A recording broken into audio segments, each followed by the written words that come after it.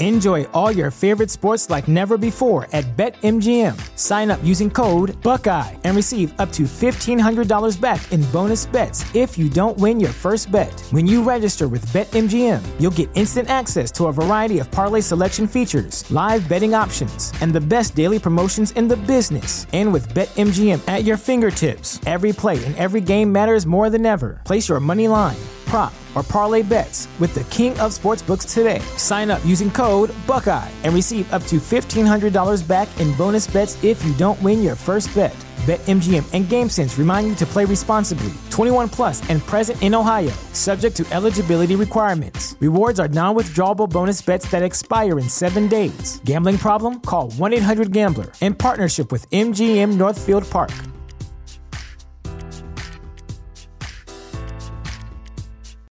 You know how to book flights and hotels. All you're missing is a tool to plan the travel experiences you'll have once you arrive. That's why you need Viator. Book guided tours, activities, excursions, and more in one place to make your trip truly unforgettable. Viator has over 300,000 travel experiences to choose from. Everything from simple tours to extreme adventures and all the niche, interesting stuff in between. So you can plan something that everyone you're traveling with will enjoy. Real traveler reviews give the inside scoop from people who've already been on the experiences you're considering. So you can plan with confidence. Free cancellation helps you plan for the unexpected. And 24/7 customer support means you can travel worry-free. Download the Viator app now and use code Viator10 for 10% off your first booking in the app. Find travel experiences for you. Do more with Viator.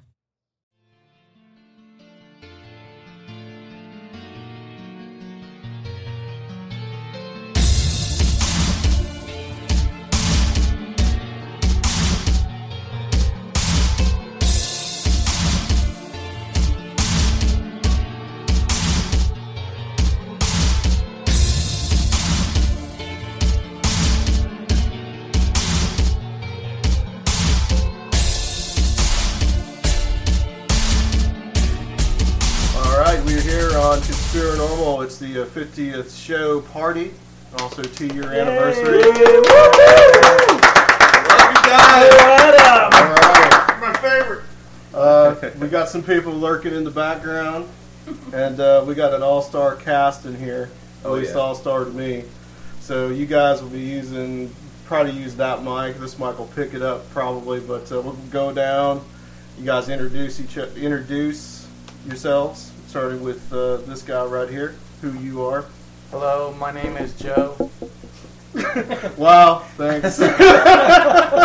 otherwise known as Prime. Prime, yeah. That was in depth. That sounds like an AA meeting address. Hi, Joe. My name is Joe, and I have a problem. Next in the middle, this young man over here. Robert Hyde here, your favorite Christian libertarian. All right. And on my left is Mr. Mike Bennett, a.k.a. Dr. Future, the prior host of Future Quake. And these guys have been so good to come and be part of the show tonight for our 50th anniversary, our 50th show. So and now to introduce our regulars. All right. Well, let's move down and want to start with Dr. Future, and we want to talk about what you've been working on, and you guys pass the mic, as the Beastie Boys like to say. All right. And give a freestyle. I would like to say, happy 50th to Conspiranormal. And like I say, you all don't look a day over 30. I'm not. So age has done well for Conspiranormal. And I had the privilege, I guess, of being on the very first Conspiranormal. Is that not right? Well, it's actually the second show, but you were the very first guest. First guest, yeah. Okay. And what's ironic is the guy next to me was the first guest of my show, Future Quake, back in 2005, and also the last guest. So he opened it up and shut it down. So we can talk whatever you want to, but I've been busy typing my fingers and writing a book in the post-Future Quake era. So Whatever you want to talk about, that's great, but it's good to be here with you guys. Thank you. Right on. Let's talk about what you're writing about right now, Dr. Future. Okay. Well, if you remember Future Quake, it was a lot like your show, where you take on a brand new topic every week. And so that was always hard to keep up with all these different topics and try to be sufficiently conversant to have something useful to say for people. And after 7 years and 300 shows, I felt like we talked about everything that probably was appropriate to talk about by that time. And I decided to go in a little bit more depth with some topics that had piqued my interest, particularly toward the end of the run of Future Quake. And one recurring theme that came up during Future Quake was what I consider the defining event of our generation, which was the 9/11 event and the subsequent War on Terror. Okay. It infuses itself into the psyche of everyone in this generation, almost like the JFK assassination was a generation before. Right. It, by extension, it not only affects Americans, but it affects other people around the globe. And it'll have a legacy that'll far outlast our lives.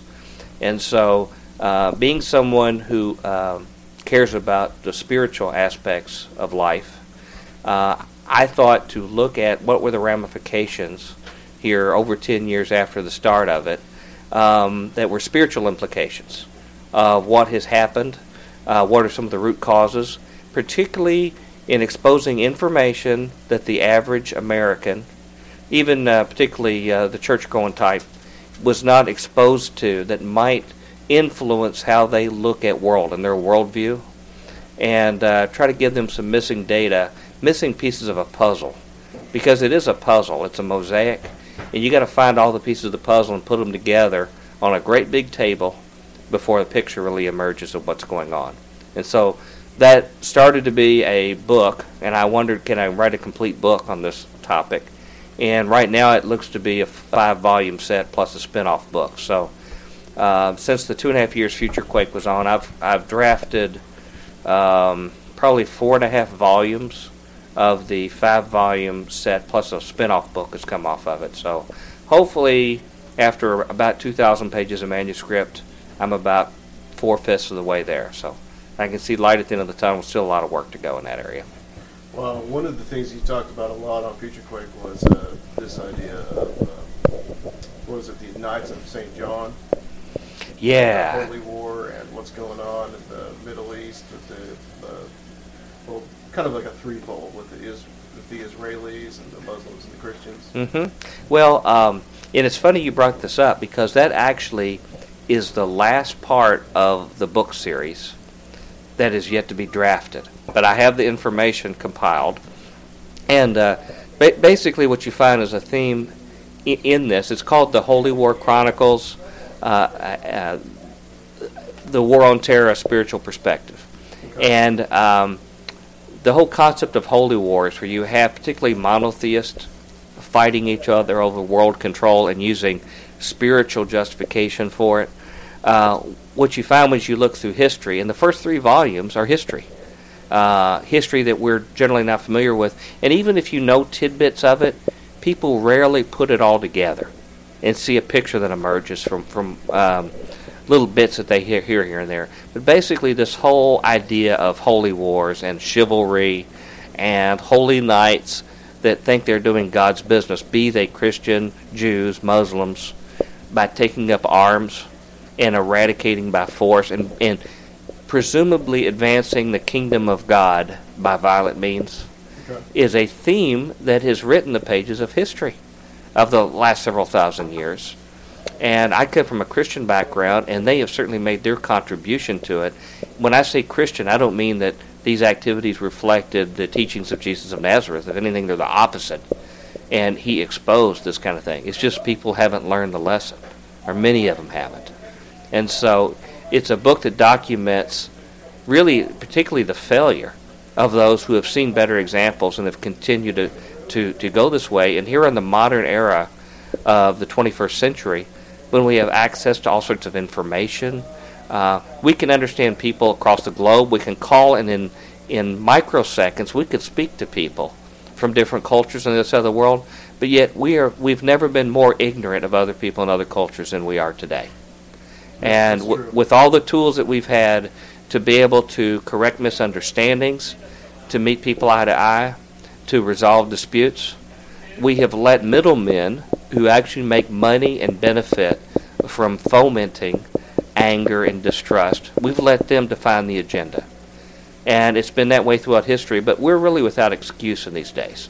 And that's why it's cool to have internet radio, shows like this, where people can contact directly with each other, and we go around the gatekeepers of our communications and media. And I'm trying another venue through the books to do a more exhaustive kind of documentation of this for people who care. How do you feel what you're writing about? How do you feel that it differs from kind of like the mainstream evangelical? What other books are written about today? Yeah, well, Robert, you can join in on this as well. Well, boy, where do I start with that? You know, the kind of things that we hear are that let's talk about the Muslim community, okay? We have people who tell us that these people are all radical. They want to kill every one of us. They want to establish a worldwide caliphate and Islamic law. That the reason why they're angry with us is because of our freedoms, and that it behooves us, for the sake of God, to kill them before they kill us.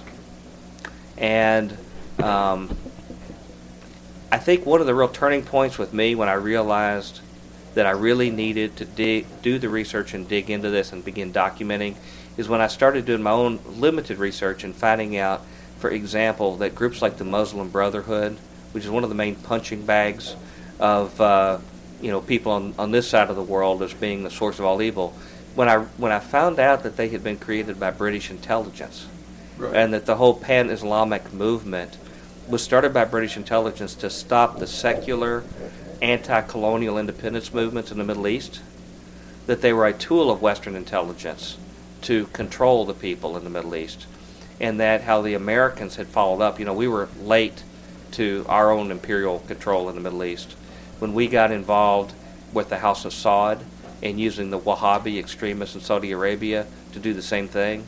And it even extends to Israel, where Israel admits on the record that they created Hamas to try to control the PLO, the secular PLO groups, for the same reason. And you see a pattern emerging of basically these exceptional nations, as they refer to themselves, who feel like they have a divine right to control the affairs of other people around the world. And they don't mind deceiving their own people and their own type to set up false enemies, to set up false flag events. And that's really a history of what the war on terror is all about.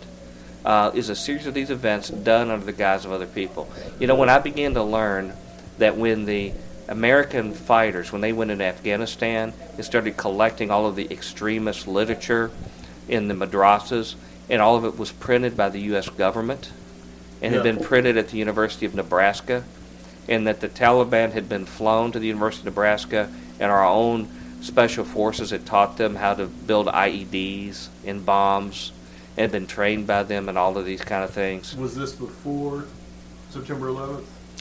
Yes, they had done this before September 11th.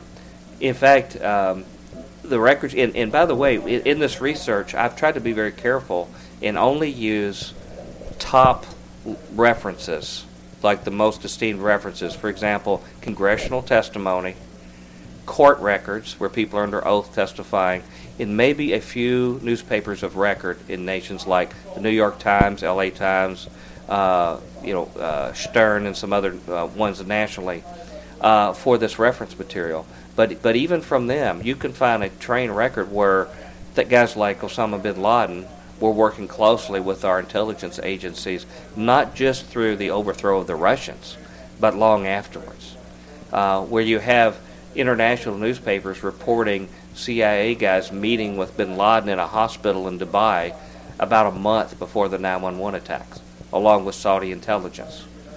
And it goes on and on from there. Now that kind of information comprises the first volume of the series.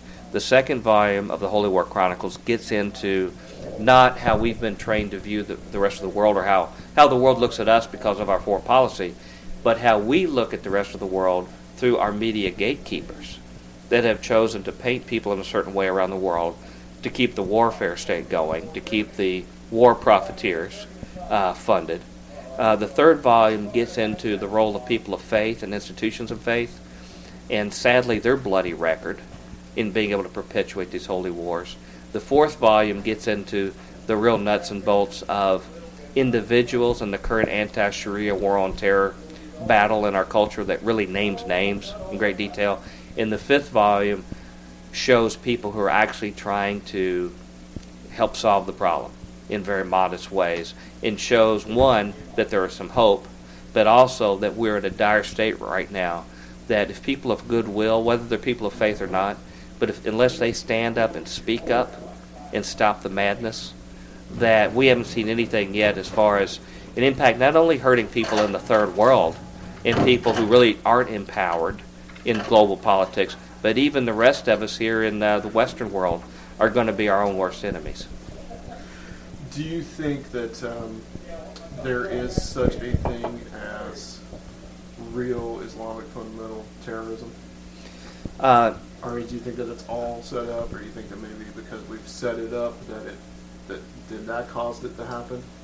Got out of control in a way? That's an excellent question, and I can't answer it definitively, but I can answer you based upon the data I've looked at, that there is probably a mixture of some genuine false flag activity. And I document that in my book series, what is already... And sometimes you have to wait a generation for it to be uncovered. Like, for example, in the second volume of the book series, I talk about the right-wing domestic terror groups that were set up by the FBI in America. One group in particular called the Minutemen that had planned to blow up the Republican National Convention in 1972. Yeah. And were caught, and it was admitted in court that that's what they were doing. And so there's a whole set of people around the world who have been constructed that way. There are other people who are just zealots, and amongst those you have to say, why do they feel this way? There are some people that seem like to some degree they're just malevolent, but there's a large part of these radicals who their communities have suffered. They have suffered under the boot of Western domination or domination by others, and they feel a sense of desperation. Are they responding in the right way? No. Are they responding with violence? Yes, unfortunately. But would we act the same way if we were in their shoes? I would say not only would we, but if we look at the American Revolution, we had people in our nation under much less oppression responded violently ourselves. We got some Sam Adams on the table here. Yeah. Sam Adams on the table. Yeah, I can't speak to that. I'm the designated radio host here, so keeps the decorum here. So you've got all that going on, but you also have another group who believe that they're doing something right to resist these overpowering power, and they're being funded through parties that are actually conduits for Western intelligence, and they don't even know it. They think they're working to free their people from subjugation, and they're actually being tools of Western intelligence, and they don't have a clue that they are. Right. So all of that is going on simultaneously. But I will tell you that when you look at the more spectacular terror events that occur, the kinds that make people worry, that they scare us about in the media, those are the kinds, if you're a student of history, you'll find out that they have to be done by state sponsors. It's not a bunch of guys sitting in a cave that can pull this stuff off, or a bunch of guys to get together. When you hear these terrorist things in the FBI where they save us from something terrible, virtually every case it's a case where they've set up a guys in a mosque or some other similar group. The ringleader who gets everybody together, has all the money and weapons, is an FBI plant. And right when they've got them there to go accept a package, then they go tell them they stopped this incredible terrorist state. Right. So there's some bad people in every culture, okay? There are bad people in America, in England, in Israel, in Palestine, in Iran, in all these other places. But the overwhelming number of people on these places are good. But they just tend not to have the power. There are movements, for example, there's one in Israel that reached out through Facebook to tell the people of Iran, hey, we're the average people in Israel, and we don't have anything against you in Iran. We just want to live our lives in peace. And they didn't hear anything for a while, and finally they started hearing from some Iranian people saying, we believe the same thing. We don't have anything against you, but our government was resisting us saying something. And while they were getting flack from their government, the Israeli government was giving flack to the Israelis. But the common people, when they talk to each other, they found out they just want to raise their families. Okay, they want to be at peace with other people. They want to enjoy and appreciate the culture of other people. And in fact, the people of Iran, they started putting pictures of Esther's tomb and Daniel's tomb and things where they actually respected the Jewish faith and other kind of things. But it's the middlemen in between us that have a financial or power trip interest in keeping us at odds with each other. And ultimately, it falls on our responsibility to put a leash on these people. We can't just wring our hands and say, well, that's the way it is. We have an obligation, particularly once you know something, to expose these people for who they are, when they're in our government or somebody else's. Yeah. I'm just giving a little clap here. Yay! Got Luke some fans kinda, there. if everybody could see it like we're doing a video podcast or something, Luke kind of looks like a Molo right now. Looks like he's like training in the madrasa. Actually, I have no clue what you're talking about. I'm actually afraid of him right now. In fact, I was He's going to wearing try. a turban, guys. Oh, well, I do have my picture in a turban at work. I'm going to have to Nobody say can see something that, because I see something. Robert, let's get to your. Tell us about for any listeners that are new to the show, who you are, what it is that you do, and I want to get some of your insight into what Dr. Future just spoke about. Okay, well, you'll have to prompt me when you're ready for me to respond. Okay, Dr. be careful Future with says. the mic down there, because if you bump it, it will pick up. All right. Well, I got dragooned into Future Quake by the good Doc Future, who is a great inspiration to me. Mike and I have known each other for a really long time. We went to the same school. He was the student and I was the teacher. 36 years. Yeah. But basically, I have taught in private schools and public schools most of my life. I've done other things like computer programming and so forth. But a particular interest to me always has been current events, political events, what kind of a world do we live in, how can we influence and shape the world that's around us. Partly, because of my experience as a Christian, which is that we're supposed to understand the world around us and have a positive impact on it. That's sort of what we're called to do, I think. I read somewhere. And Right. and so that's been a major part of what my motivations have been most of my life. So it's an interest in current events, history, and so forth. You used to teach history as well. I used to right? teach Yeah. history. I'll be teaching history again real soon, looks like, hopefully. But over the last, probably, I could start anywhere, but I could start with 9/11 and say I remember on the day that 9/11 occurred, I was teaching a class in. As a matter of fact, I was teaching a history class that day, American history.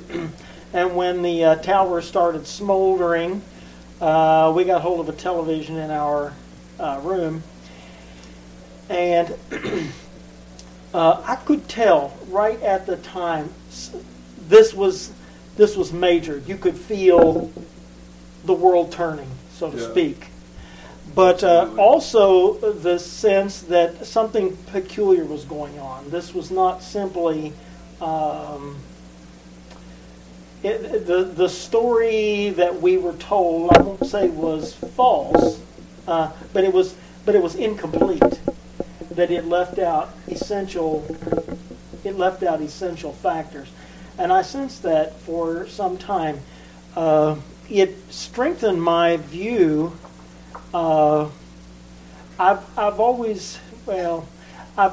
of my life I've had an ambivalent view about war. My Christian roots say that war is evil. My patriotic conservative roots say there's lots of justifications for war. And so I rock back and forth, justifying it or not justifying it. But after the 9/11 event, I became extremely skeptical of war, and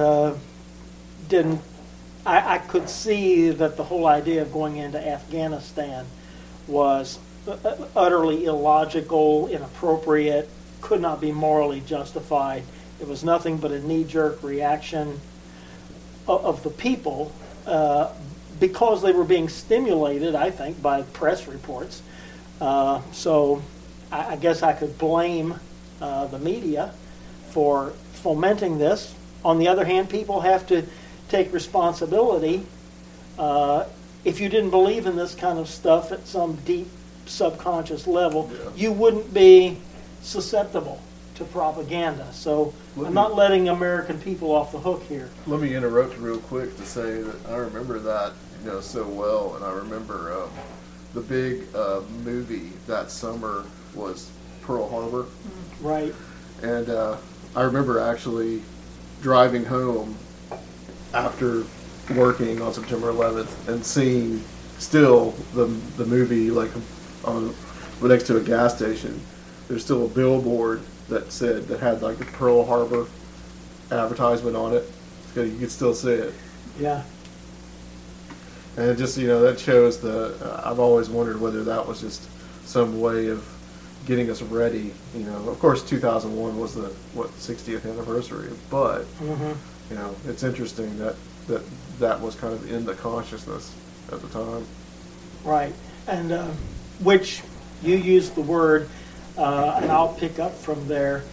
A thing that has interested me is the whole study of consciousness. Yeah. Since that point, your individual consciousness, which is, partially under your control, maybe totally under your control, I don't know, and yet your participation in other larger collective consciousness, which you influence and which in turn influences you, and how this all ties together, that's become of a great interest to me in the years since 9/11, and to watch, in my own self, how much do I actually have control of my consciousness, and how much am I subject to external events. And one of the delightful things to me in the last few years is to realize that actually you do have tremendous control over your own consciousness, and you can access things in your consciousness that are amazing. And so that's been an area, we can go into that later a little bit more, but that's been something that's really interested me a lot in the last 6 or 7 years. Well, I think that's a good point to bring Joe in here. Okay, Joe?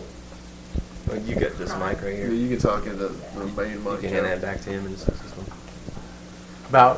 You were talking about consciousness? Well, I mean, let's talk about, You can lean back to him. You've been a while since you've been on, so let's talk about who you are, what it is that you're doing, some of your ideas on the things that we're talking about, Okay. and bring up other things.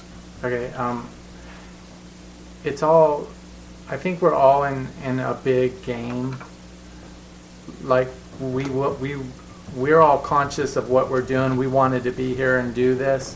So when something happens, I just don't want people to take offense to it. I really believe in destiny a lot. I believe that we all wanted to be here and experience, how 9/11 was and how we would react to it. It's just something that I feel, strongly about, but everybody can form their own opinions. Just don't be too dramatic when something happens. Just go with your heart. If everybody goes with their heart and tries to do good things will happen. If everybody gets greedy and wants to take stuff from people, bad things will happen. And people will take revenge, and that's what a lot of this stuff ends up being, is just people getting back at each other. And I really believe that in the Christian Bible, talking about Jesus, Jesus says to, forgive everybody, for what they've done. Everybody's just needs to put down their stuff and then start talking nice to each other. I think everybody will get more along. And I've been working with the Tennessee Wraith Chasers, where we've been doing a show. We've got 6 new shows coming up in September. It's really not for the money right now with us, because we're not getting rich off of this. This is in our heart. We really want to figure out the paranormal stuff, then link that with modern religious beliefs. So we've done a lot of experimenting, and we've been trying something new out, and you'll see it in the show. But if you can follow the Tennessee Wraith Chasers on Facebook and sign up to their Twitter, you'll be able to follow what we're doing. But the show is done on the lighter side. Like, we make fun of a lot of stuff, but behind the scenes we're serious about finding evidence of paranormal things, and we want to also lead that into if you go to church, you're always told to pray and to talk to God and do stuff. But we want to actually figure out if there's any visual evidence of a prayer. So we've been taking images of normal static and then amplifying that, and you'll see us talking about some of that stuff. But let's talk about some of the results and stuff that you've gotten from what you've been doing, and how it is that you set that up, and what it like. Can you talk about the programming that you're using, the process that you're using? Yeah, we're working with a top program by MIT. They were funded to make this amplification of video, and they released it to the public, which I think is another possible government front that they're releasing this information, because the stuff we are getting in mid-air is mind-blowing, and you'll be able to see some of this in the future. We're putting together an app. People will be able to log in and send us their own personal videos, and we'll put them through the software and send them back. And we'll let everybody be the judge of certain things, but it only takes a camera. You can just use your iPhone. If you see static on the iPhone, don't brush it away as the phone's bad, because the technology is the greatest it's ever been. You're still going to see static and video noise, it's called. That's what the MIT people were diagnosing, is what is actual video noise, what is this stuff. And what they figured out, what we'll show you, is there's light is doing something in front of us. We're actually all walking in this stuff all day long, and I think what we're walking in is the rest of the universe. It's the material that we're all made up of. It just doesn't have a physical structure, but it is light. We're actually walking through this all day long. So if you can just sit your camera down without it moving and take a 20-second video and send it to us, we'll send you back what it shows in your living room, and you'll be amazed at it. Then just use your faith, pray to God and ask for something to show up on camera, and you'll be amazed. You'll see things that you've never seen before. And I really think it's a new enlightening level for mankind. That's how strong I believe about this stuff. But a lot of people are consumed with their daily, everyday lives. Everybody's a bunch of puppets, it seems like. They're consumed with things. Bunch of sheeple. Yeah, people like Dr. Future and Robert and stuff, they're changing what people think by the truth. And this light stuff we're doing is the truth. It's an actual amplification of what the camera is actually seeing. Instead of just saying that this is nonsense video noise, what actually, what are we actually looking at, and it just amplifies the truth. So I think that's what's needed, like in 9/11. Let's amplify the truth a little bit, like what really happened. And they've been talking about it for a lot of years now, and I think people are sort of being less trusting to the government, which is a good thing. I think we should not put all of our money on everything that the news lady tells you, because it's propaganda. People just get tired of fighting, and I think they just give in to all of this stuff. Well, I need to know who hit Jay-Z this week. Let's talk about how you're doing this, Joe, because you've come on the show before and you've talked about how you have guardian angels and you've had out-of-body experiences, OBEs, and basically what you're doing is you're calling your guardian angel or something to show up, and then you're taking that picture, processing it through the software. Yeah, I really believe that everybody has a level of psychicness that they don't know, and if you can read a book and see the images playing out in front of you, you are psychic, and that's my whole take on that. And I can't do that. I see just blackness. I can't. My mind. I cannot visualize anything. But when I sleep, I can actually leave my body and do anything you guys could do while you're reading. So normal people who can just sit down in a chair and read a book and see it play in front of you, try this, please. Try sitting down without the book. Close your eyes and ask to see God. Do it.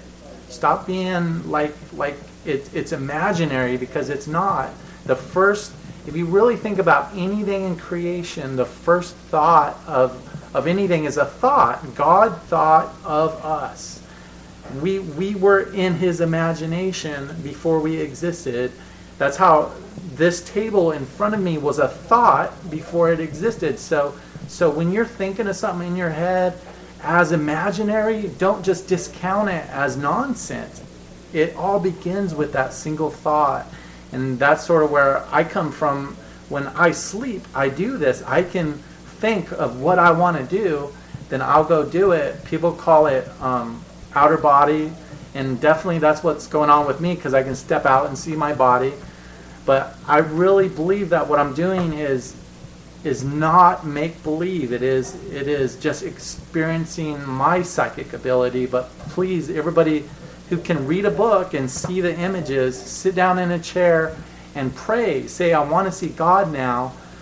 At first, though, don't believe everything you're seeing. So investigate it. Like if your guardian angel shows up and then you're not sure that it's them, ask them to spell an English word like that, like spell duck. And if they can't spell that word, then they might not be a part of your life, So try to, it needs more experimenting. That's what I think. So with this video stuff, I've actually taken it a step further.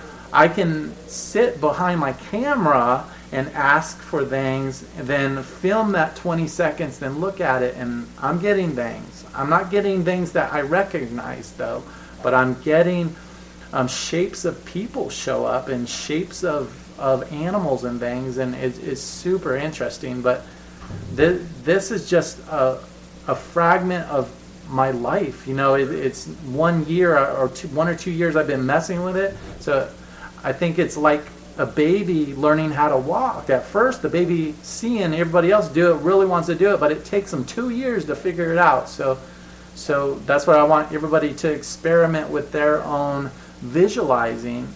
If you pray, why not close your eyes and pray and visualize who you're talking to?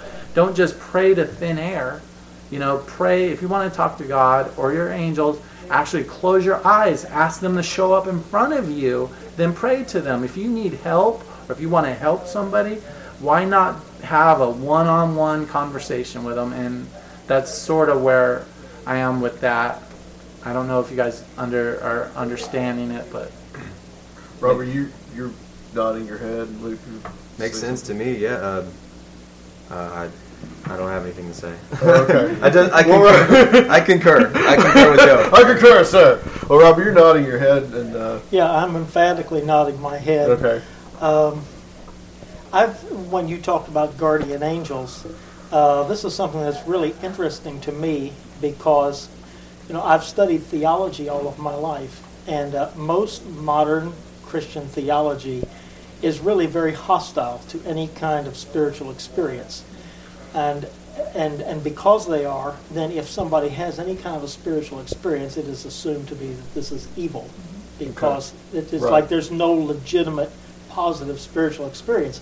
And yet Jesus says very specifically that every child has a guardian angel, which means at one time I had a guardian angel, and as far as I know, he never checked out. Which means that, as far as I can tell, I still have one. And I have this guardian angel present on the highest authority. This isn't speculative. The fact that I have not seen him or spoken to him may have more to do with the fact that I have not chosen to speak to him or see him than any cosmic reason why that this is impossible or forbidden. And I won't go into this too much, but I have had some rather specific experiences particularly in the last couple of years. I've been experimenting with this, where I will seek to contact my guardian angel, and I don't do this visually. This is all verbal between myself and the angel, and I will ask the angel to establish some spiritual links, which I would like him to do. And I have thought, from reading some really good material by the British author Charles Williams, who was a friend of Tolkien and Lewis, who had some spiritual experiences himself, I realized that if I was going to converse with a guardian angel, I would want it to be totally above board. I would want it to be friendly, respectful. I'm not trying to force anything to happen. I'm not trying to do anything that I shouldn't do, want anything that I shouldn't want. And so being mindful of those things, I have established some links. And the approach that I have taken is to ask my angel, whom I presume is in very close contact with me basically all the time, if it would be appropriate for him to establish a link with another person via their angel, because I figure the angels know each other, like we know each other, and they're aware of what's going on, and then see what happens. And I have been able to pray interesting results on behalf of other people at a long distance, and observe how very, very quickly, very detectable things are done. And I don't really care, to put this to a scientific test. I don't have to convince a scientist somewhere. All I have to know is that for my purposes, I am achieving the results that I am interested in. And I do this frequently. And the more times when I see visible, obvious successes within hours, within minutes, certainly within days, that these things transpire, and some really delightful reactions that occur. But you can go in this way, and you can perceive what is happening at a distance.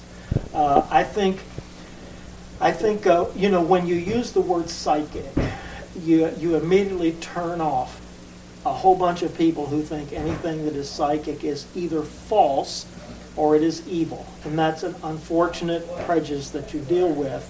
Yeah. If you say spiritual, which is the word I would like to use, if you say spiritual, then you deal with the problem of everybody thinks they know everything about that. And so you can't tell them anything that doesn't jibe with everything they know about that. So you can't say psychic, you can't say spiritual. So I like to use the looser word consciousness, because at this point in time it's still a loose enough word that we haven't defined it. And so you have a feel for what I'm talking about, and I have a feel for what you're talking about when we say this. It's just the one thing that might be dangerous there is to think that this is all blurry. Okay? What I'm thinking about is not blurry. I think that there really are, there really are conscious entities that operate, in their modes and by their own ways of doing things, and that these are specific and they are real and they are available. I've yacked enough, but I just was absolutely agreeing with what you were saying, because you find very, very few people who have experimented in this area and are willing to talk about it. I think it's time to experiment and talk about it. I want to get Dr. Future's take on all this, of what Joe is doing, and then just also the wider area of the paranormal, which is something we talk about a lot on the show. Chris Putnam has a book coming, well, it has come out now, called The Supernatural Worldview, where he's challenging some of these ideas that all the experiences, of taking all the experiences and saying that it's from the devil, or it's demonic, or whatever. And what's his viewpoint? Well, his viewpoint is that it's not. It's not challenging that of the devil. That's not all of the devil. Right. Good. I'm saying, well, if Grant, if I go in and all of a sudden, Robert, you're like, on the ceiling and your head is spinning and you're puking and, well, that would happen with Luke, actually. But you think it was metal. But then if, like, one night, if Grandpa came to you and told you where the buried treasure was, then, which one of those is demonic and which one of those is possibly just Grandpa actually coming to you. So I want to get kind of Dr. Future's idea of some of this, what you think about the paranormal and all that. I'm outclassed by you guys on this topic. But I'll give you my opinion. Can I give a non-paranormal response to what you shared with us, Joe?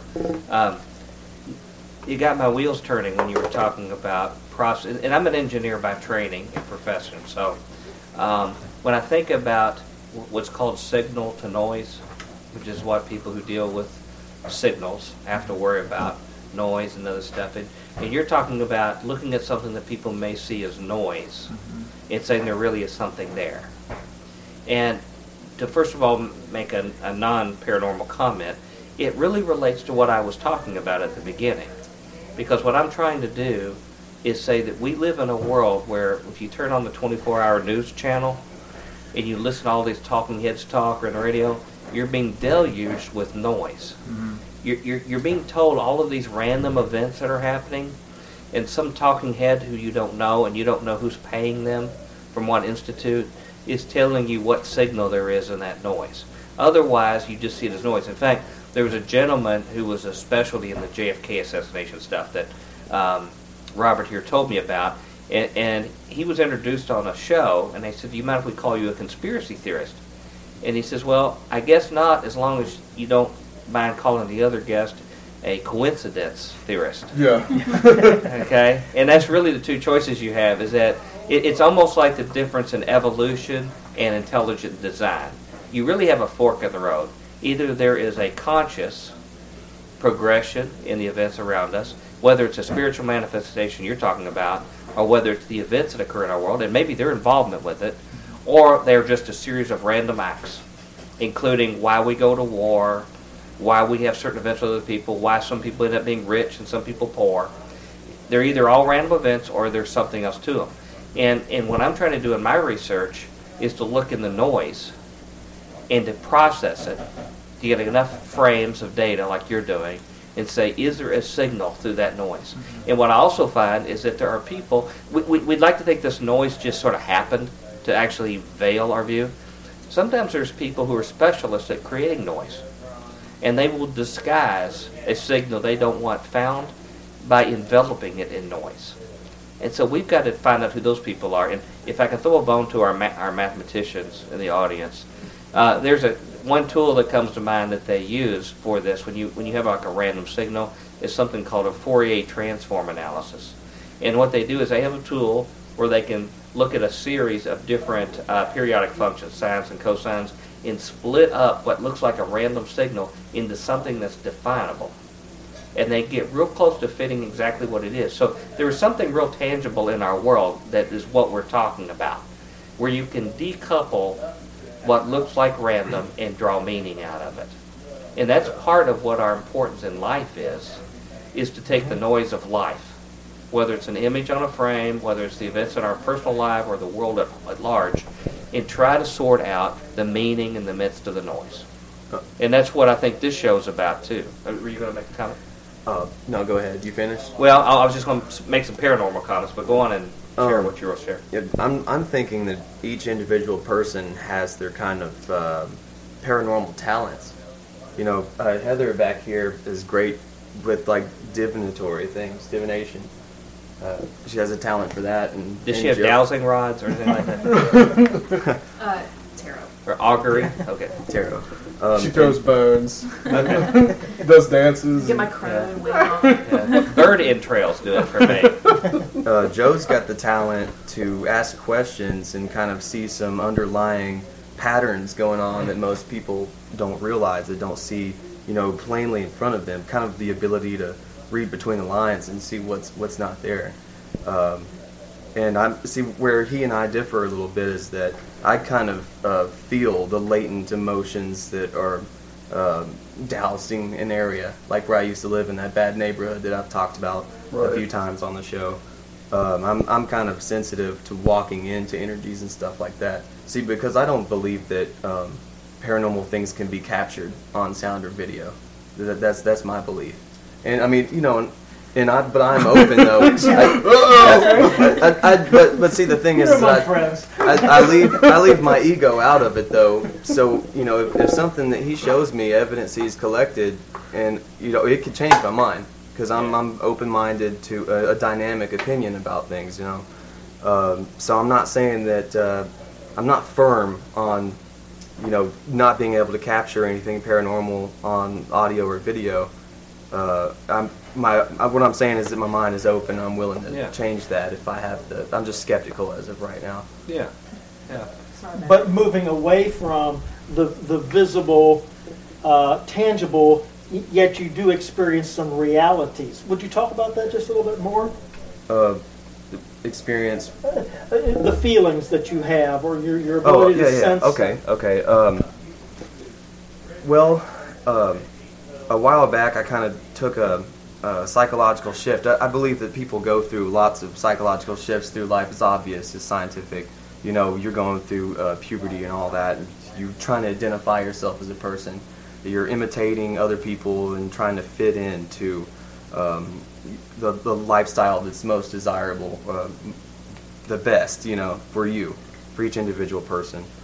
And as I was going through all of these different kind of phases, trying to find out who I was, at one point I kind of just said that the direction of my life is out of my control. It's all influenced by something external. And so I just kind of like let go of control completely and just said whatever happens, happens. And yeah, there was a lot of negative things that came up, you know, in that period of time, but it all kind of culminated now. Feelings, emotions, and stuff would come up, and I'm a strong believer in planetary influence, astrological influence on people, and it seems to me, I haven't like really pinpointed this down to a science, but it seems like all of our feelings and emotions and things that happen, you know, relationship-wise, career-wise, promotions and things like that, they're on a huge reel that can repeat every 2 to 4 years. Because I find myself feeling the exact same thoughts or thinking the same thoughts and feeling the same emotions at the same time from one year to another. So, you know, I'm always in a gray area about everything. So half of me thinks that I do have control over my own fate, and then the other half thinks that it is external influences shaping my life. Okay. So if I could go back to make just a brief paranormal comment, Absolutely. probably can't Yep. add much to what you guys are saying. But for those listeners who may have heard of me or something like that, they know that I attempt to be a practicing Christian. And as a Christian, I don't see how someone could be a practicing person of faith, period, and not believe in the paranormal. Because Sure. the whole crux of what it is, at least in Absolutely. Christianity, is based upon someone who did a paranormal event, which was they rose from the dead. Yeah. Okay? So if you believe that somebody rose from the dead, how are you going to be a materialist in the middle of all that? And in fact, if there is not a paranormal, and if there's not a world beyond my senses, then I am doomed. Because all that means my destiny is oblivion of the grave. And then consciousness dissipates, which the presence of a consciousness, period, tells me that the scientist in me, which is what I am by my vocation, scientist, has limits in being able to use my five senses, and the instruments that I use to extend them, they are not equipped to be able to determine where consciousness comes from or where it goes, why it enters and enlivens not just a human, but anything that walks on this earth or elsewhere.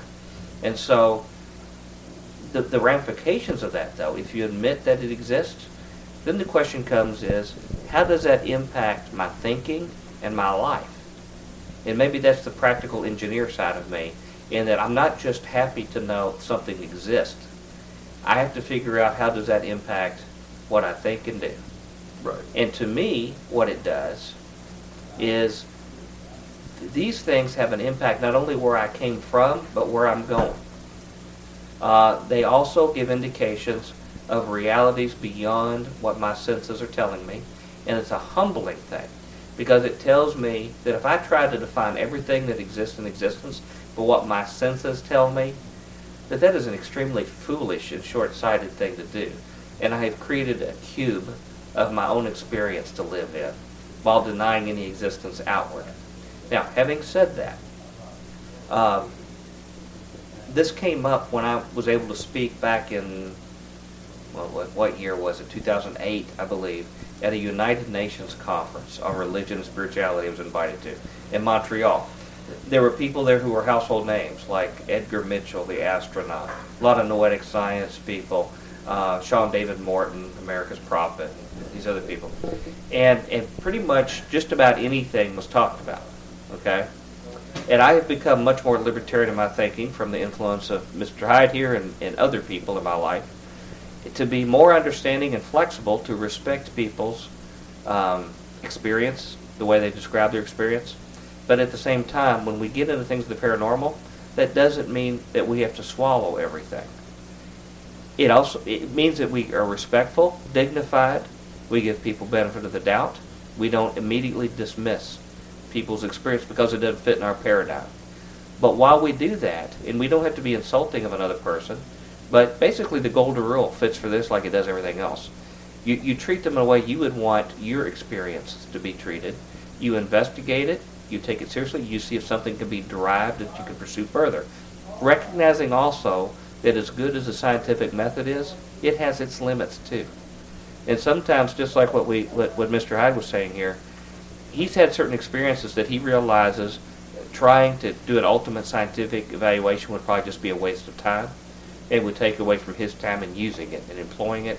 And that's hard for me to say as a scientist. Yeah. Because I like to be able to define, characterize, to be able to use productively. And so I will still continue to do that, while at the same time respect that there is an area of mystery to the world that we know, and God does not feel the need to have to dissipate that mystery. And now I don't feel the need to have to do it. And I can still be fascinated about it. It also means I don't have to not explore it. And so when I was at this conference, I heard a lot of stuff that I was highly skeptical about. And in fact, I would say even some people there I felt like were exploiting the listeners there. But I was hesitant to call out individuals to say that. But what I did mention to the people when I spoke was that we have a world history of people who have spoken to other entities and made contact by their claim. And in fact, a lot of the world's religious movements, some of which are called cults, some of which became world religions, emanated from that. And when we look at that impact on life, one, I think we have the right, if we have a contact with other intelligences, we can respectfully ask to check IDs. Okay? Yeah. Now, that doesn't mean we have to be insulting. Even in the Bible, it warns against the brash people who insult higher powers. And by their own braggadocio, they start telling other people what to do and this and that in the spirit world. And God gives human beings tremendous powers in the spirit world. In fact, even sometimes the angels have some envy over what we've been exalted. That's in our control if we choose to grab it. But humility never goes out of vogue or out of style, even in the paranormal world. And we should be humble in those worlds. And look at, we should look at the spirit of people and what they tell us, and we need to look at the spirit of the spirits. Find out, what are they telling us? That's a lot to find out what's of merit. Are they saying something that we know is of the nature of God, that we know that's trustworthy? Love other people. Treat people with kindness. Don't exploit other people. Promote goodness in each other. Promote humility. Ask for forgiveness. Tell the truth. Tell the truth. Give forgiveness to others. Those are the things that are a sign of people who are in good standing with the Creator of the universe, be they a spirit or a human being. And if they tell you to deny God, then they're probably not that great. Yeah, got some questions about that. Got some questions on what they're doing. Because, I see human beings having these same evil agendas. Why would we not expect some people in the spirit world to do the same thing? Right. And also some good ones. And also the fact that we shouldn't jump to conclusions until we get to know them a little bit better to find out what's going on. But we don't have to be a bull in the china shop of the spirit world. We also don't have to be so arrogant that when we know that there's a good guide in the spirit world, that we don't make use of those guys rather than running down blind alleys on our own and be surprised when we're mugged from time and again. Yeah. So I don't mean that to scare anybody. I've come from a Christian experience in an era where I could get spooked really bad by certain people that talk about horror stories, and they were real horror stories of dealing with people, and it can make you so spooked that you're afraid to have any kind of spiritual contact. You're afraid you're going to be, assaulted in one form or another and things like that, because it does happen. But yet, we should be confident enough, if we have a right relationship with the Creator of this universe, that when we use proper precautions, just like we do when we're kids, and you don't get too close to the car door when you're talking to somebody at the curb, okay? We're not to live a life of absolute fright and fear. And if we live a life of fright and fear, then the bad guys have won. In fact, the Bible goes so far... Either physical or spiritual. Right, either physical or spiritual, because the Bible says perfect love casts out fear. So, when we're fearful all the time, what it means is we need to get a little bit more love in our life. And a little more love in our life. You look at guys like, for example, St. Francis. Okay? He was a guy filled with a lot of love. He loved animals. He loved everything. Okay? And so when he went down, and back to this holy war thing, there was a big battle between these Christian armies and these Muslim armies, I think in Egypt. And he goes down there with his fellow barefooted, sackcloth-wearing guys, and he sees these great armies lined up, and he knows the Sultan and the other one's emirs on the other side, and they're all afraid it's going to be a big battle to the end.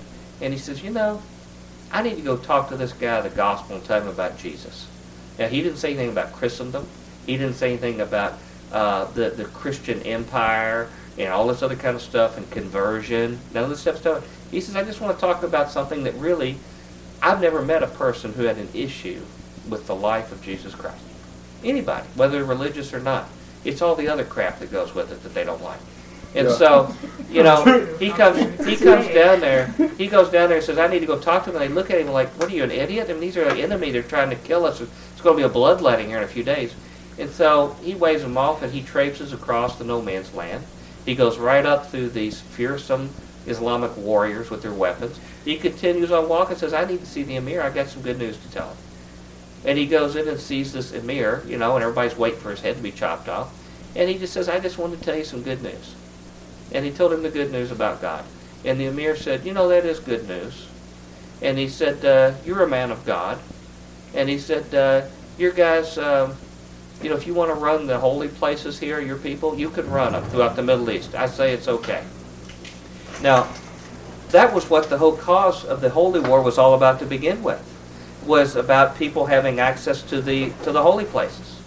And so here you see institutions that are trying to create bloodletting battles for centuries over something that a simple brave man who was not afraid walked and remedied. And so it's an issue of fear, and it's an issue of love. And that's one personal historical experience, and I think the same thing applies in the paranormal world too.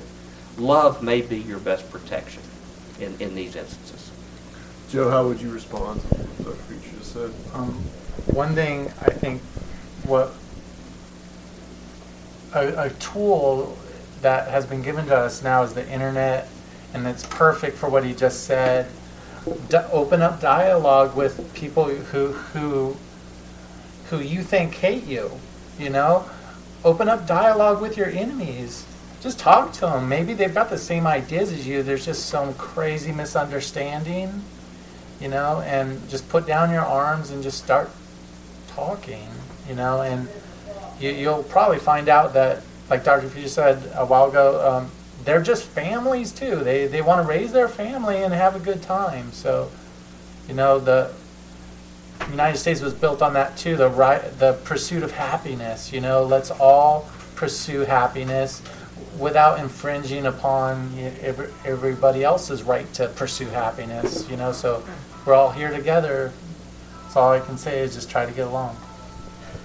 You want to add anything to that, Luke?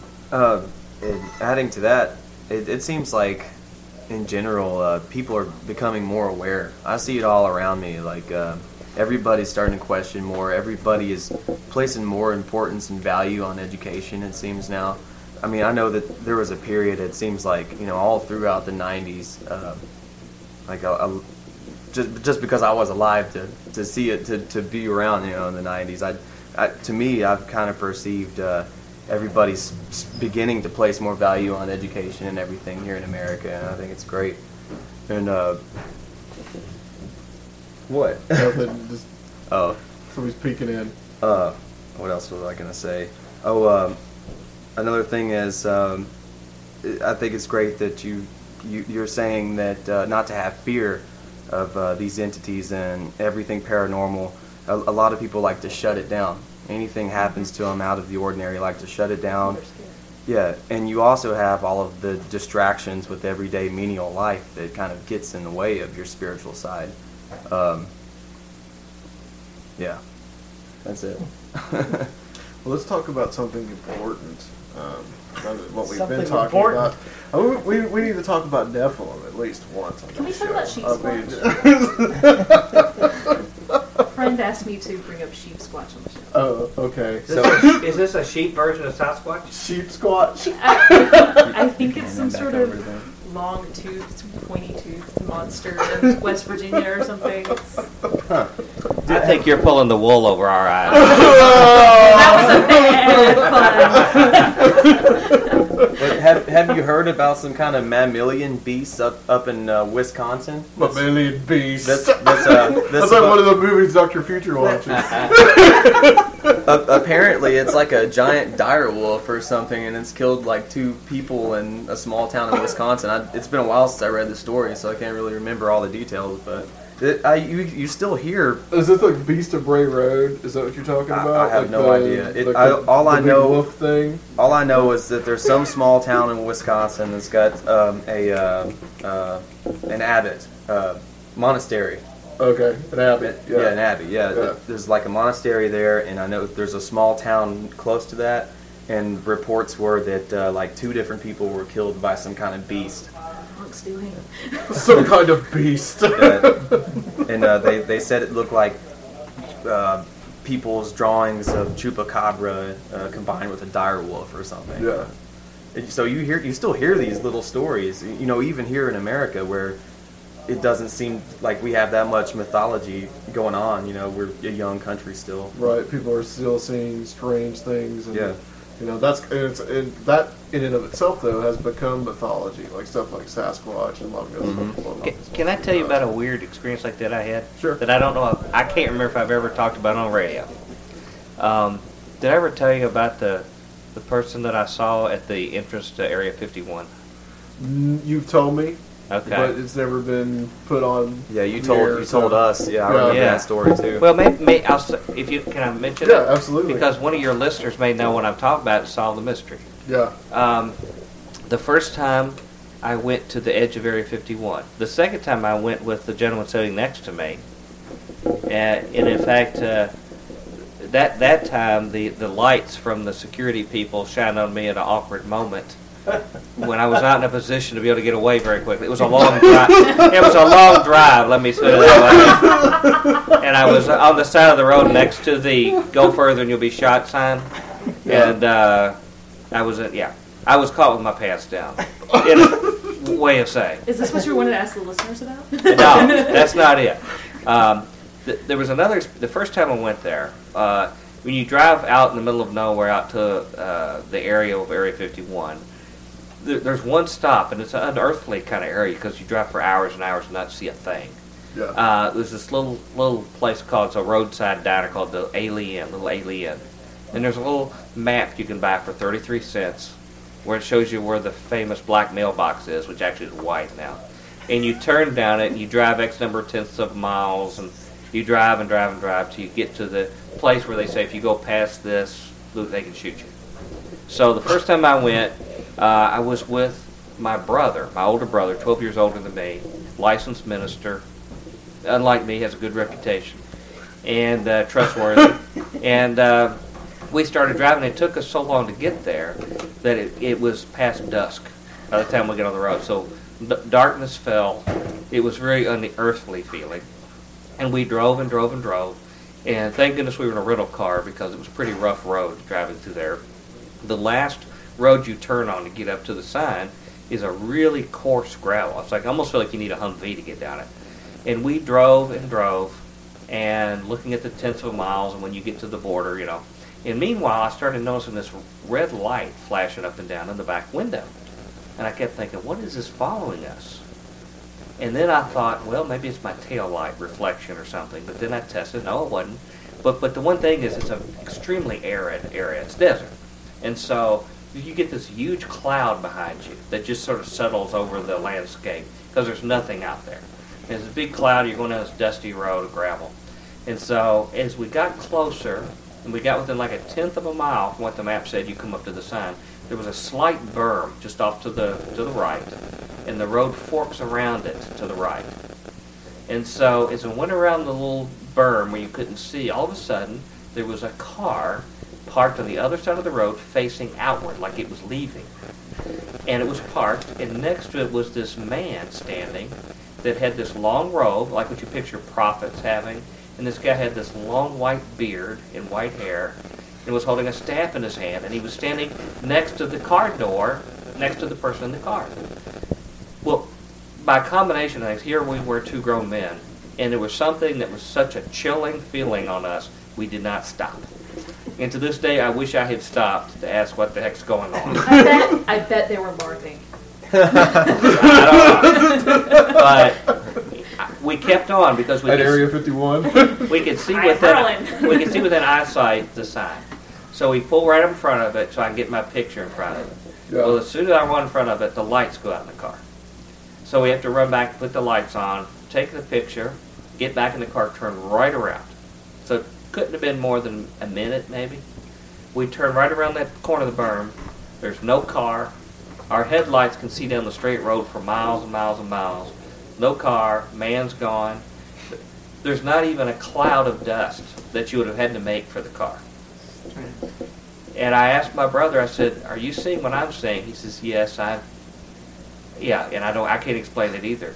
And every once in a while when we see each other, I will ask him, "Do you still remember what we saw?" He says, "Yes, I remember exactly what it is." So if any of you listeners can explain who that guy is, I would like to know. Wish I could have had him on Future Quake. Maybe Conspiranormal could have him. I think Heather's got the best explanation so far. I think he needs to ask Tex. Yeah, it's probably a Burning He got Man. lost Probably for Burning a burner. Man.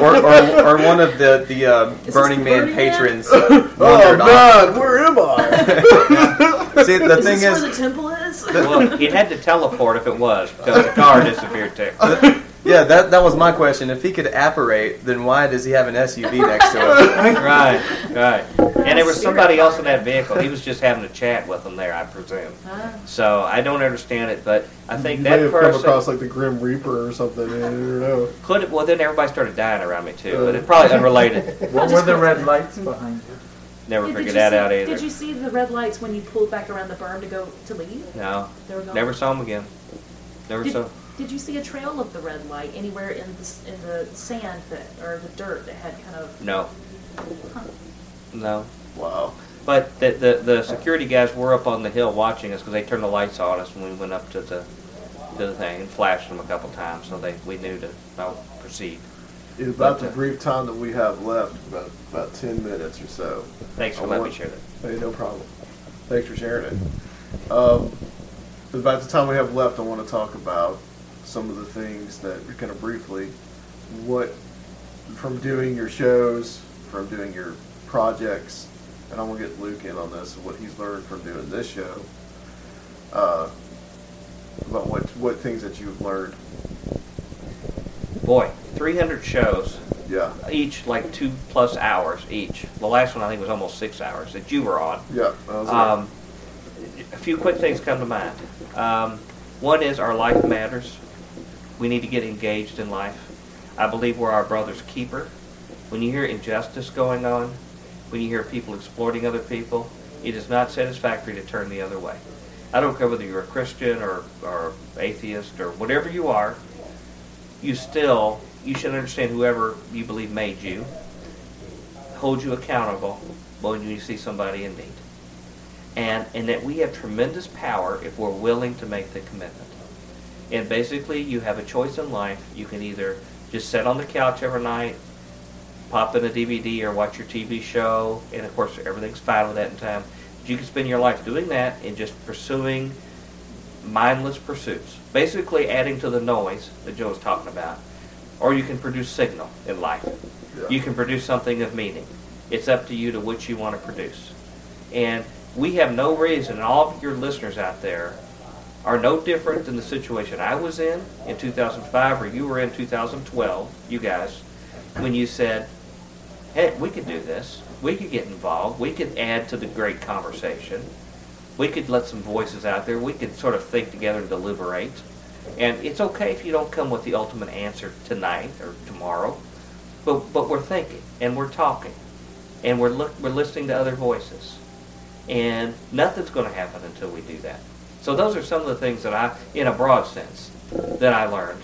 Other than to watch out for the Nephilim, of course. Right, watch out for those guys. But other than that, that was the stuff that I want to encourage your listeners to, as they reflect back on 50 shows here, which you guys deserve tremendous congratulations on. In fact, Thank you. I lost Yes. Here. I lost a huge bet. I said they'd never make it past 10. It cost me a fortune. But Well, I've got 250 more shows to catch up to you, Dr. well, I'm sure they'll go back quickly. But I just I want know to Luke use can handle it. I want to use your all's example, but you got to be diligent. You know, there's a lot of times I'm sure you all don't feel like doing these shows, or you could kill each other or something like that, and you got to work through that kind of stuff. And I just want to encourage the other listeners. Our 300th and last Future Quake show, we focused on the shows that spun off, including yours.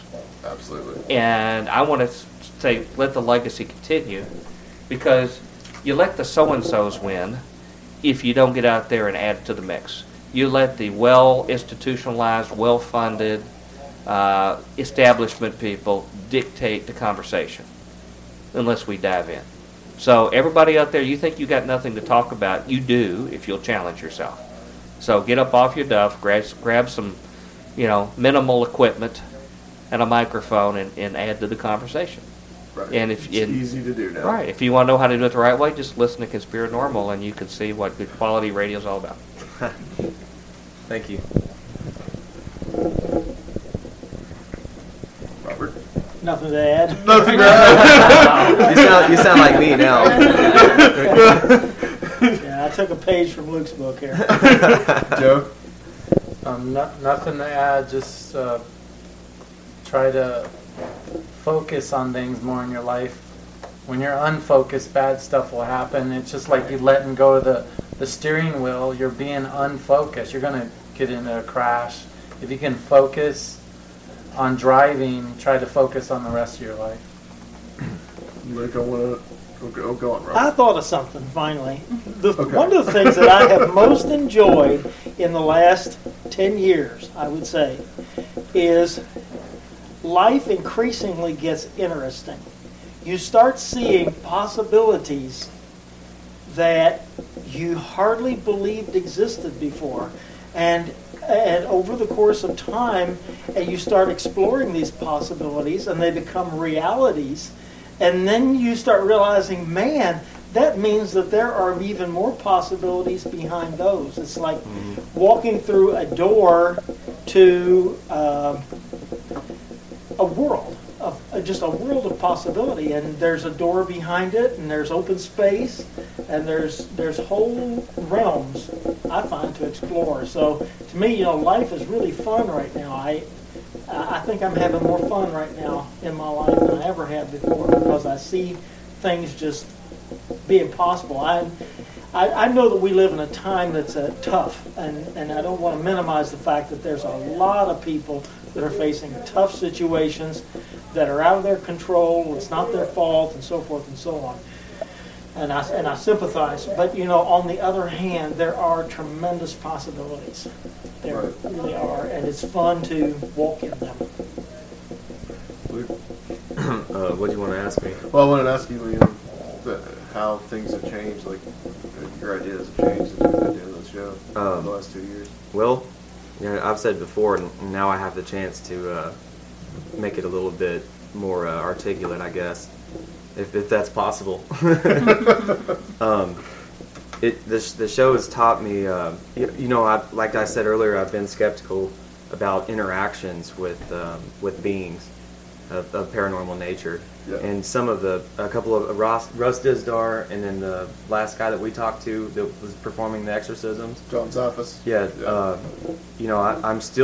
I still have a level of skepticism toward that kind of thing, but it's given me a little more caution. I used to kind of have this reckless attitude and wanting to invoke and summon entities and stuff like that. But homunculus. Right. But I've mentioned before. They'll show up.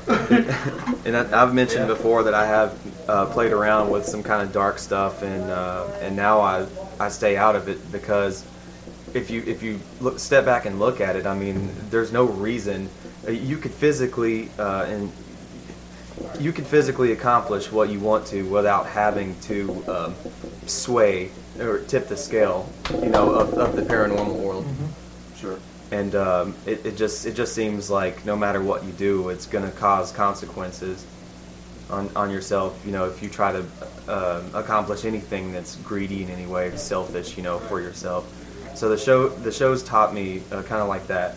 That and then another thing is to apply more science and logic instead of. Yeah, I know Heather loves that, but. Yeah, I used to kind of just, I would get a feeling about something that I heard someone say or something that I've read. I wouldn't fact check. I wouldn't look at any other sources. I would just take off with an idea, and people get excited when they hear things that appeal to them. You don't immediately think I need to fact check this. I need to read other perspectives of it and everything. They get excited because it's something that's personal to them, and then they carry on with it. And the show's taught me to be more logical and apply science to. Excellent. It's kind of like meeting in the middle in a way. Right. I want to put Heather in the hot seat real quick. You've listened to every show, as a listener. Wow. What's the one thing you think you've gotten out of the last 49 shows? Well, I remember when you told me you were going to start the show. Yeah. And you told me the concept. And you told me Luke was going to be on it. So I don't know. I guess when I was a child, I had a really good ability to make myself scared with spiritual or paranormal kind of things, and if someone told me something about the spirit world, I would just kind of like go overboard and whole hog it, and kind kind of put myself in a weird place. And as I became an adult, I didn't want to be taken in by anything again. So I became kind of a cynic, a skeptic. Listening to the show, I'd say, has kind of allowed me to dip my toes back in, where I can hear different viewpoints from lots of different types of guests too. I mean, you kind of run the gamut. It's nice. Yeah, there are some guests where literally, since we worked together for so long, I can actually, sometimes hear you in my mind screaming. Me too. Oh my God! I did not just say that. I still do kind of need to see a lot of sources and see a lot of, maybe not proof, because sometimes you can't get literal proof, but at least more evidence, I think, is necessary before you start just jumping off a cliff. And so I am a little bit of a skeptic, but I've allowed myself to ask more questions and be more comfortable with the mystery, like Dr. Future was talking about.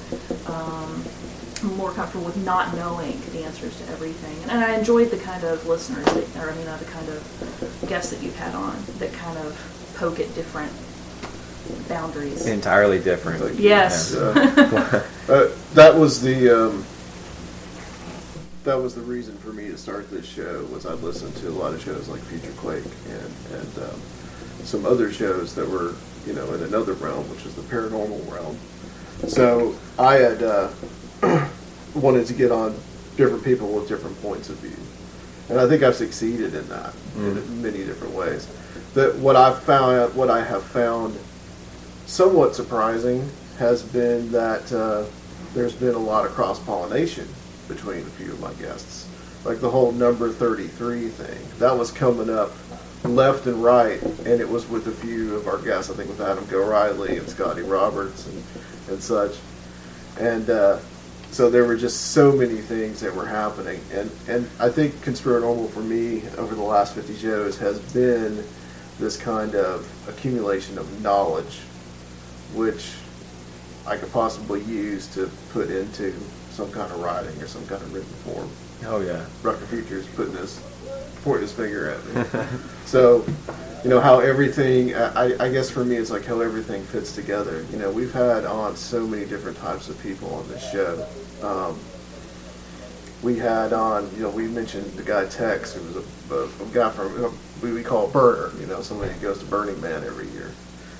We've had on, Russ Dizdar, and what was Adam Adam Ellenboss. Yeah, he was really good. But that was like Luke's favorite show. Oh, Devon. Oh, Devon. Yeah. Oh gosh. And it goes. He was something else. He's on one end of the spectrum for me, and on the other end would be like the guy who was talking about all of the popes that time. Oh yeah. That he was going into detail about like every single. That was Chris Putnam. Yeah. And talking about masonry. Yeah. But Luke dies when it's like names and names and dates. He just starts to just. Why don't you get those two guys put together? Get Chris Putnam and Divine Devon. Yeah, that would be something. But I wasn't saying anything bad. But those two in my mind are like completely opposite on the spectrum. Right. Exactly. That just shows your diversity. So you're going to find somebody like Divine Devon or somebody like, one of my favorite shows was probably the Burning Man episode that we did because it got emotional. It was so different than from any kind of I think any kind of paranormal based or conspiracy based show would do. I mean, it really didn't fit in anywhere, but yet it did. And what I got out of that was, here's this guy that goes to Burning Man every year who has such a sense of brotherhood. And I think through that episode I was trying to show, well, if there's any Christians listening to my show, which I'm certain there are, that, here's this guy, probably he's not a Christian, but yet this is going on, and they're showing more brotherly love and more Christian understanding than most Christians do. Yeah. Creating a spiritual space. Mm-hmm. Correct, yeah. So, well, I want to thank everybody for coming and being a part of this. Dr. Future, Robert Hyde, Joe, Mr. Prom, and of course Luke and Heather for Whoop whoop. chiming in. Wes's in the background. Hi, Wes. Lurking.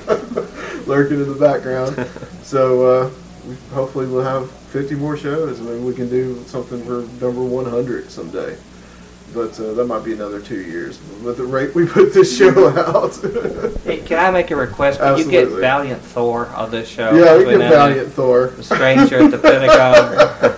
There's been some people that I still want to get on, like Oberon. That's what I was gonna say. That's what I was just gonna say. The guy who drinks, who supposedly rose, what he like raises unicorns. And That's who you saw in the desert. Probably. That's exactly what I was thinking too. Is it the polyamory? I Hey, think can is we what get it some more is. women on the show? Can we get some more women on the Yeah, show? we can get some women on the show. Hey, I just want to tell, I really appreciate what Luke had to say about the progression he has. I mean, that was really insightful. And about the part that you said about your involvement with the paranormal, it reveals stuff about ourselves, what our motives. And when you said going through like things like evocations and invocation could reveal a selfishness in wanting to control and stuff, I'm doing some research right now on Jewish magic, where they're actually doing death curses and hexes in Israel now to try to do political things. Mm-hmm. And it's outright selfishness, and they're trying to exploit the spirit world to do something that's very fleshly and selfish. Mm-hmm. And I just wanted to let you be comforted to know that even though you may not pursue that for selfish motives, you can leave that to the global industrialists and the world bankers, because I'm sure they're doing plenty of evoking spiritually for their own selfish objectives. Yeah. So we'll leave it to those guys, and they'll receive their cosmic reward for it. Oh yeah. You know, Exactly. unless they get wise to what's going on, and I hope they do. You know, one at a time. But in the meantime, they will. But I just wanted to say I really appreciate your thoughts, and I'm sure that is indicative of the kind of cool stuff that gets talked about on the show here. Thank you. As a listener, thank you guys for putting this together for 50 episodes. No problem. Thank you. Is this like some kind of Hellfire Club meeting here? Yeah, it is. Is that what this is? This is what it is. I wondered what I had no idea that you did this down in the 7th level below the Dulce Air Force Base at Four Corners. Well, I saw the alien hybrids we had to fight our way through. Robert and I did to get here. Well, Devon's coming over. So Wow. Yeah, several of our guests later on our later segment may be a little altercated. May or may not be. Altercated? Yeah. Altered? Or inebriated, so such a thing. So I want to thank everybody for listening, and it's time for another 50 shows on Conspiranormal!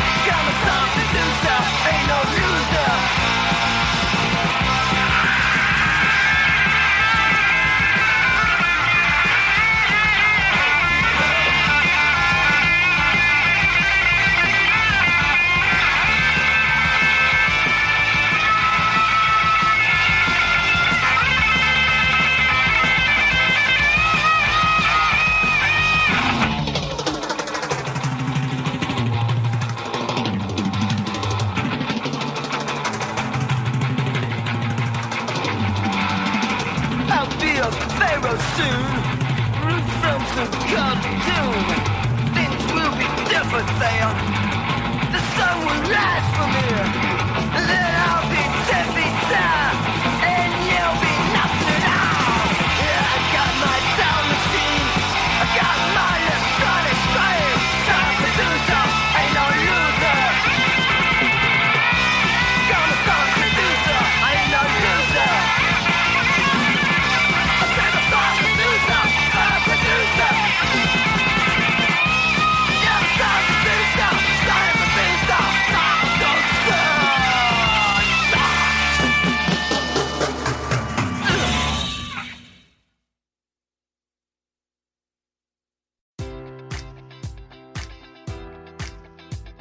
Enjoy all your favorite sports like never before at BetMGM. Sign up using code Buckeye and receive up to $1,500 back in bonus bets if you don't win your first bet. When you register with BetMGM, you'll get instant access to a variety of parlay selection features, live betting options, and the best daily promotions in the business. And with BetMGM at your fingertips, every play and every game matters more than ever. Place your money line, prop, or parlay bets with the king of sportsbooks today. Sign up using code Buckeye and receive up to $1,500 back in bonus bets if you don't win your first bet.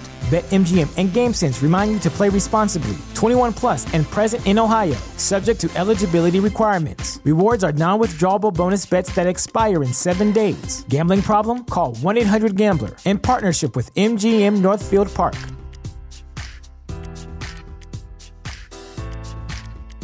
You know how to book flights and hotels. All you're missing is a tool to plan the travel experiences you'll have once you arrive. That's why you need Viator. Book guided tours, excursions, and more in one place. There are over 300,000 travel experiences to choose from, so you can find something for everyone. And Viator offers free cancellation and 24/7 customer support for worry-free travel. Download the Viator app now and use code Viator10 for 10% off your first booking in the app. Find travel experiences for you. Do more with Viator.